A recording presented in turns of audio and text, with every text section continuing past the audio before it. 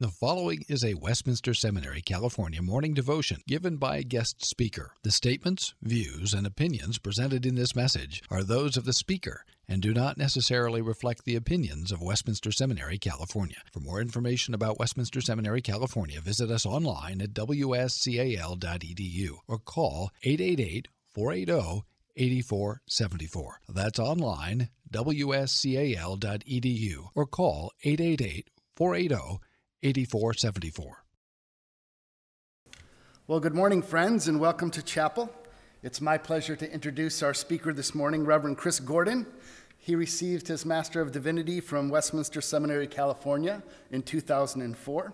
He was then ordained in the URCNA, ended up pastoring a church, Linden URC in Washington from 2004 to 2012, and then received a call here, accepted a call to pastor Escondido URC here, and has been here ever since. He is the host of Abounding Grace Radio. He is a husband, a father, and a dear friend. And brother, we're glad that you're here. Thanks for coming.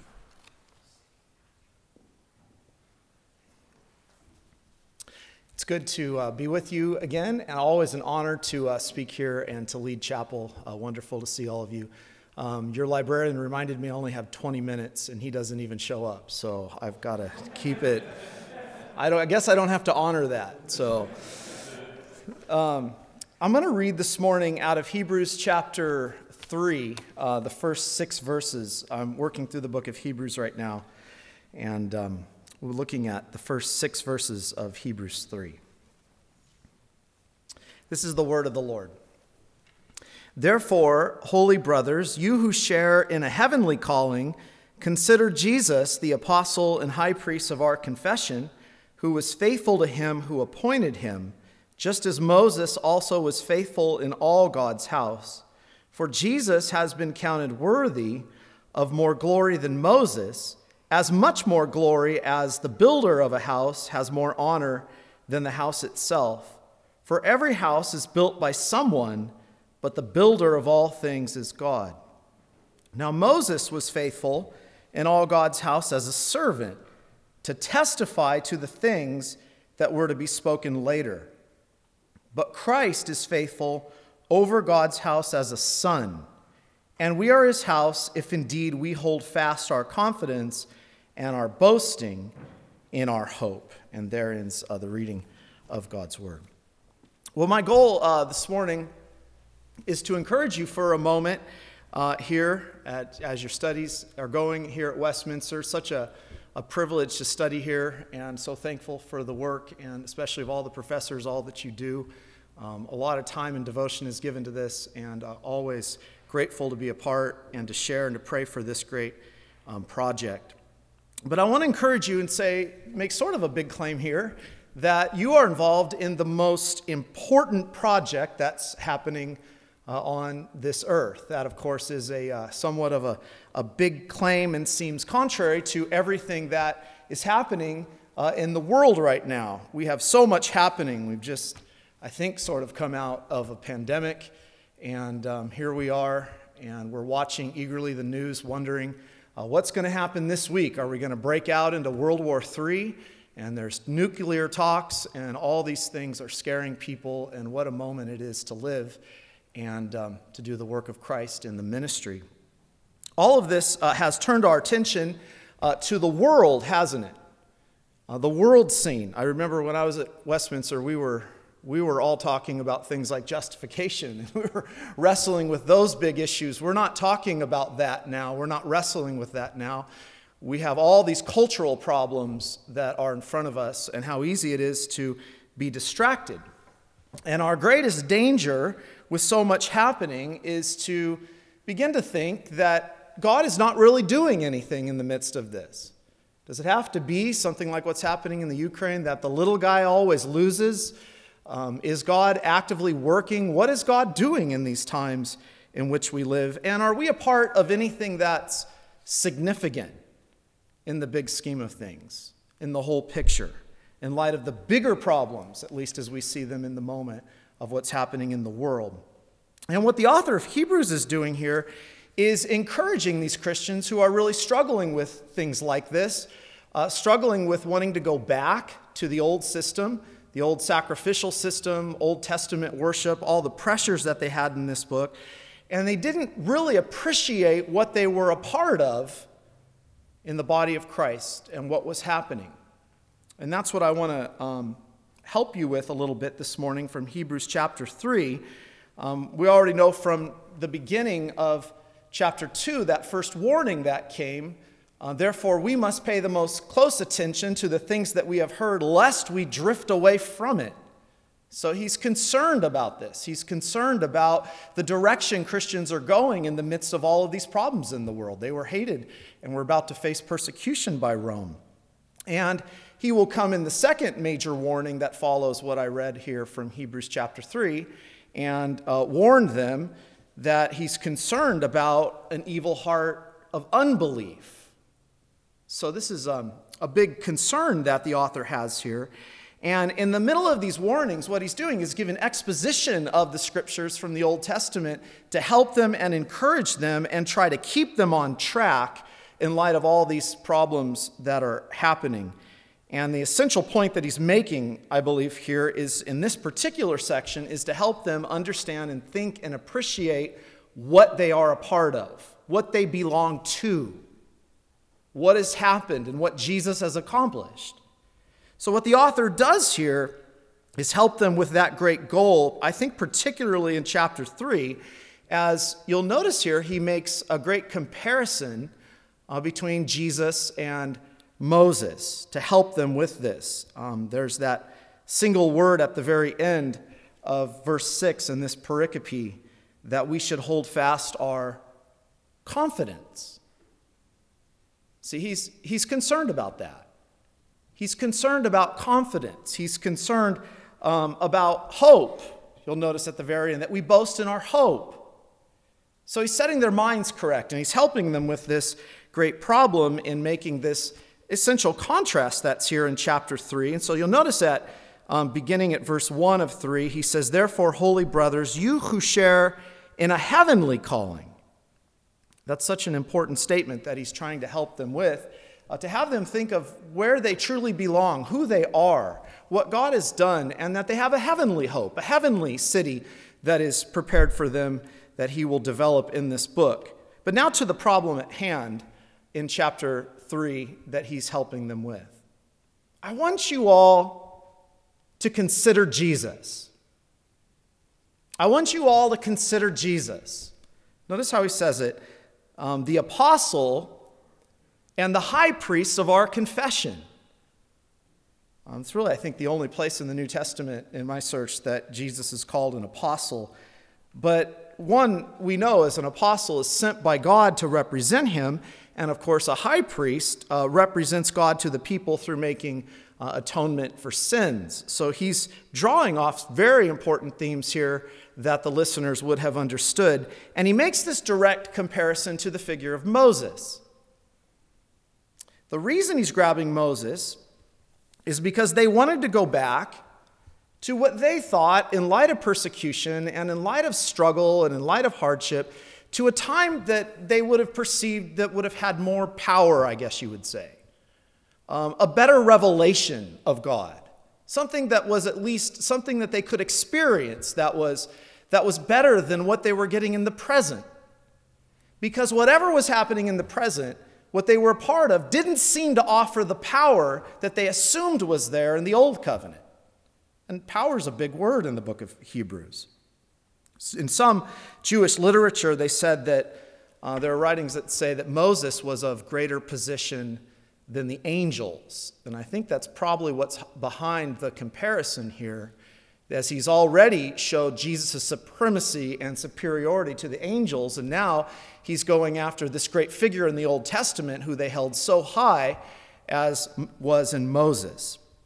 Now, what the author essentially says here is important. You'll notice that the central word that he's working with here is this word oikos, house. That little word house is mentioned numerous times in these first 6 verses here.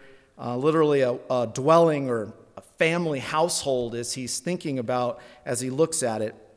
And on his mind is, in the Old Testament, was the place that God dwelled with his people. He knows that's on their mind. Where is God? What is he doing? Where's the deliverance? Where's the help in all of this? And the author says something very profound here, where he essentially says in very clear terms, Moses was never the builder of the house. Moses was a great faithful servant, you'll notice he said. A great faithful servant having to do, particularly in this case, as we see this develop throughout the Old Covenant, particularly having to do with the tabernacle. Notice what's said of Moses in verse 5. He was faithful as a servant to testify to the things that were to be spoken of later. So there was a testimony in the construction of the tabernacle that he's working with here, and he wants us to think about that as he wrestles through this. Moses was faithful. Jesus was faithful. Moses was a servant. Jesus is the divine Son. Well, what are the implications of that? Moses the servant, Jesus counted of worthy of more glory than Moses. He says, as much more glory as the builder of the house has more honor than the house itself. For every house is built by someone, but the builder of all things is God. Moses didn't build the house. He wants you to think about that. He wanted the early Christians to think. Moses didn't build the house. God did. It was always in the plan that God would do the house building. Well, that theme was really prominent throughout the Old Testament, wasn't it? It was the great figure Moses who was handed the building instructions for the tabernacle.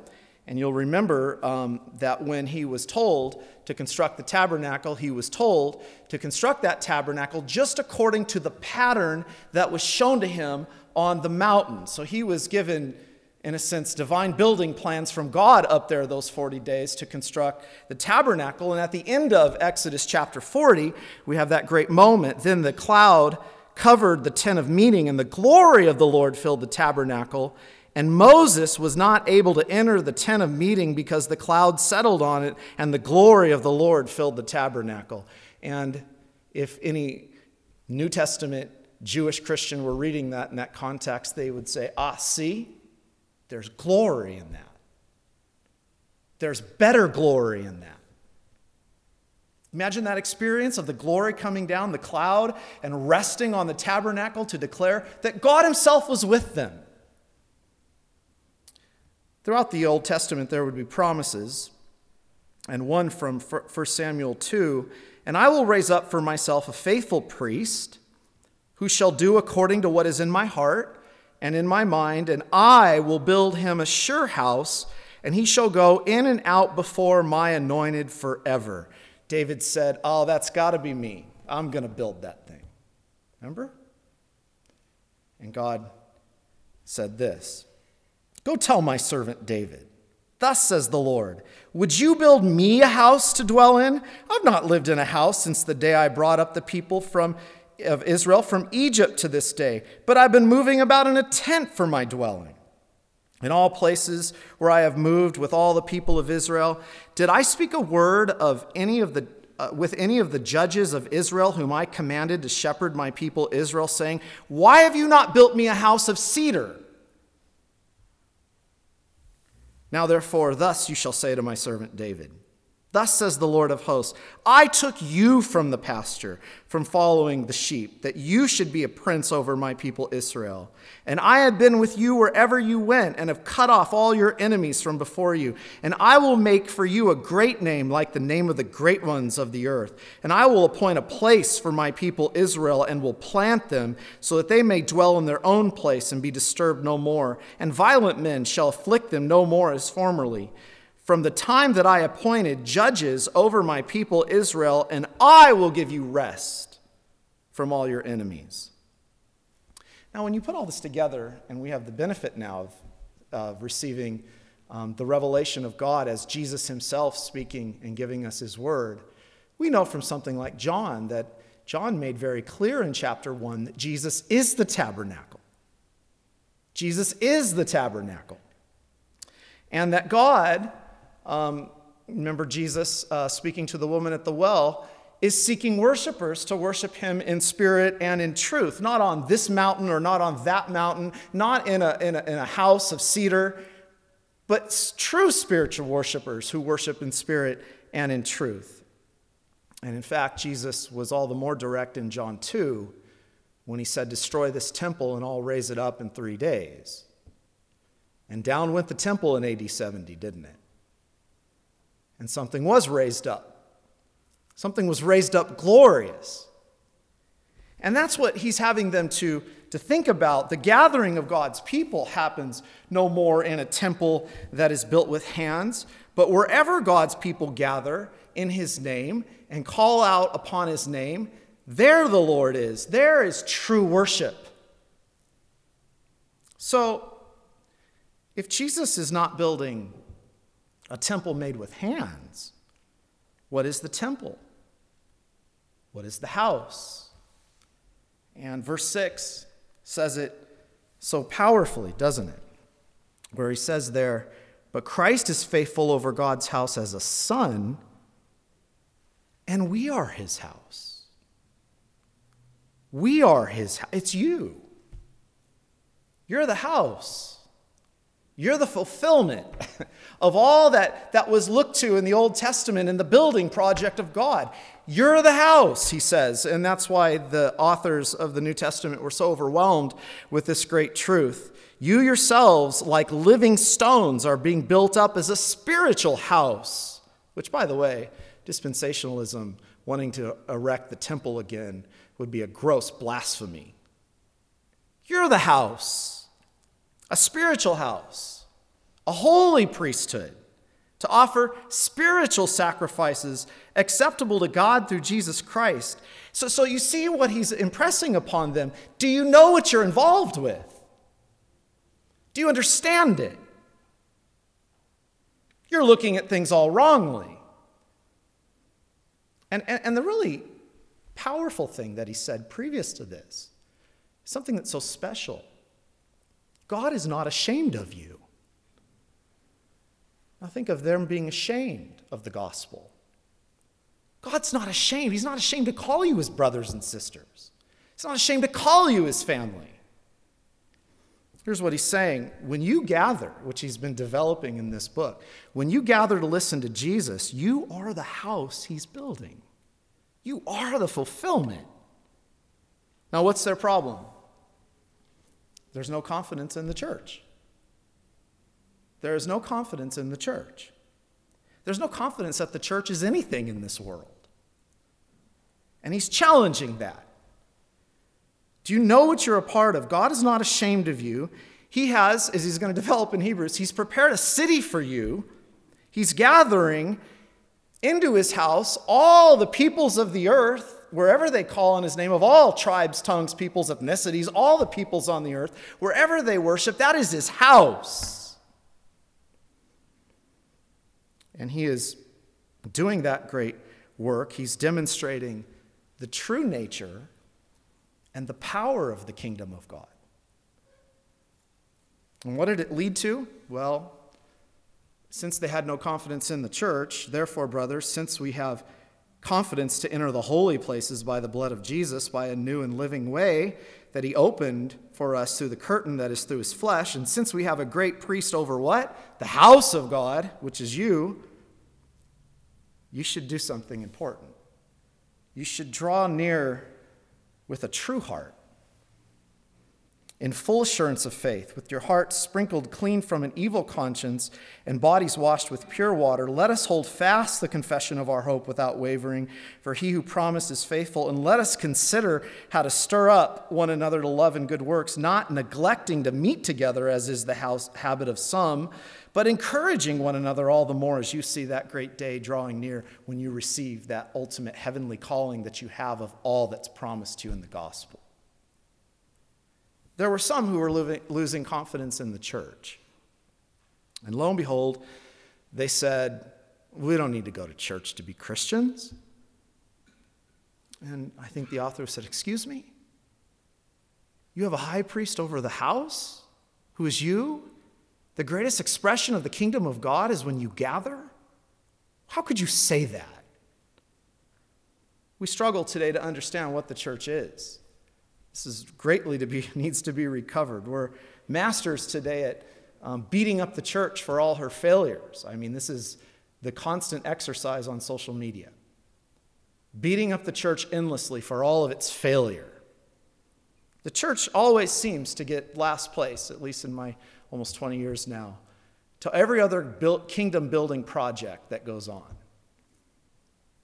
I think we've seen something remarkable this past week.